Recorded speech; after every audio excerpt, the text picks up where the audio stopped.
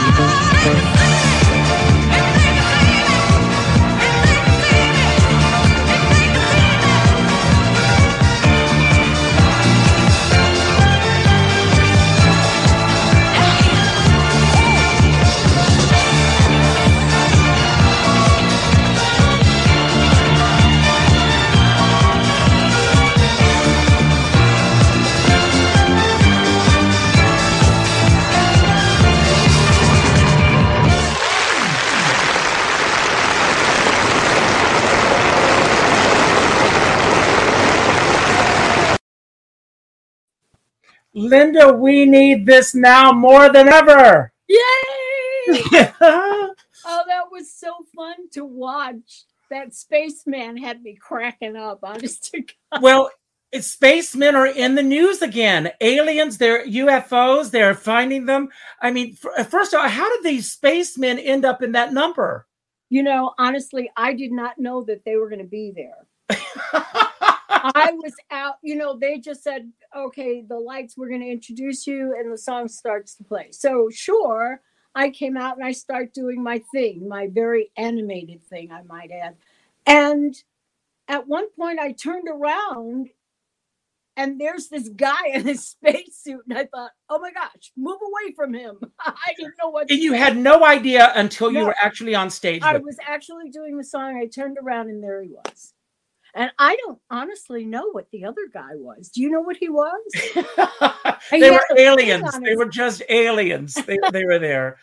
Well, I want to say you are also otherworldly. Because you are just phenomenal. I am such a fan of yours. Thank you. And it's an honor that you were here. So thank you for saying yes. And Rose Apuzzo, who arranged this. So thank you, Rose. Rosie. Yes, Rosie's watching. She's in the wings. This song, of course, from Sweet Charity, Cy Coleman. I was watching a special the other day about Peggy Lee. And when Peggy Lee first heard Big Spender, she went to Cy Coleman and said, I know I can make a number one hit song with that song. And here you are, you had a number one hit song with this becoming a disco sensation. And I'm sure that Cy Coleman had no idea what hit him with this song. You know, he actually called into an interview I was doing with, I was on WGN doing an interview, and he called in to thank me for doing If My Friends Could See Me Now. He said, I can't believe you did that. It's great. I was so thrilled and so excited. I'm like, oh my God, Cy Coleman called to talk to me. Well, of course, Linda, ka-ching, ka-ching, ka-ching. For sure. So, I mean, whose idea was it to do this disco version of If My Friends Could See Me Now? Because as I said earlier, and I'm not kidding, and I know you know this to be a fact, that, first of all, how can you not be on your feet after that arrangement? I agree. I totally agree. It's one of the best arrangements I've heard. Taking, especially a Broadway musical, taking something from a Broadway show and turning it into a disco song that was number one in the world, not just here in this country, but around the world for 12 consecutive weeks. It was unbelievable.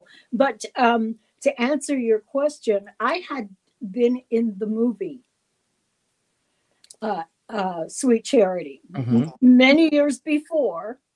And just as an extra, I had a little part, you know, so I would come in every day and do my part. And it turns out that we were looking for songs for my next album, for the second album. And one of the secretaries at the record company said, hey, why don't you do that song from Sweet Charity? What is it? If My Friends Could See Me Now. We, you know, do a disco version of it. And I'm like, get out of here. No way, that's Broadway. You can't do that. And so the idea started going around, and Gil Askey, who was the producer, heard her idea and thought, wow, that could work. And he put together a track, and they called me in and they said, listen to this. And when I heard the track, I said, oh my God, that's my song. I loved it immediately. Loved it. There's so many areas that I want to cover, but I want to talk a little bit about the disco era, because I arrived in New York in 1979 as the disco era was on its way out. Yeah. And one of the things, I mean, I remember when I was first hearing disco music, first of all, that driving music that was so incredible. But what I loved about the disco era was that so many of the songs were resuscitated songs from the 20s, the 30s, 40s, Broadway pop songs, Right. And loving that music to begin with. And so many people from that generation were also gravitating towards that.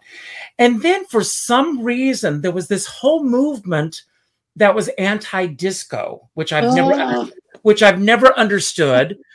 Do you have any take as to why that was happening?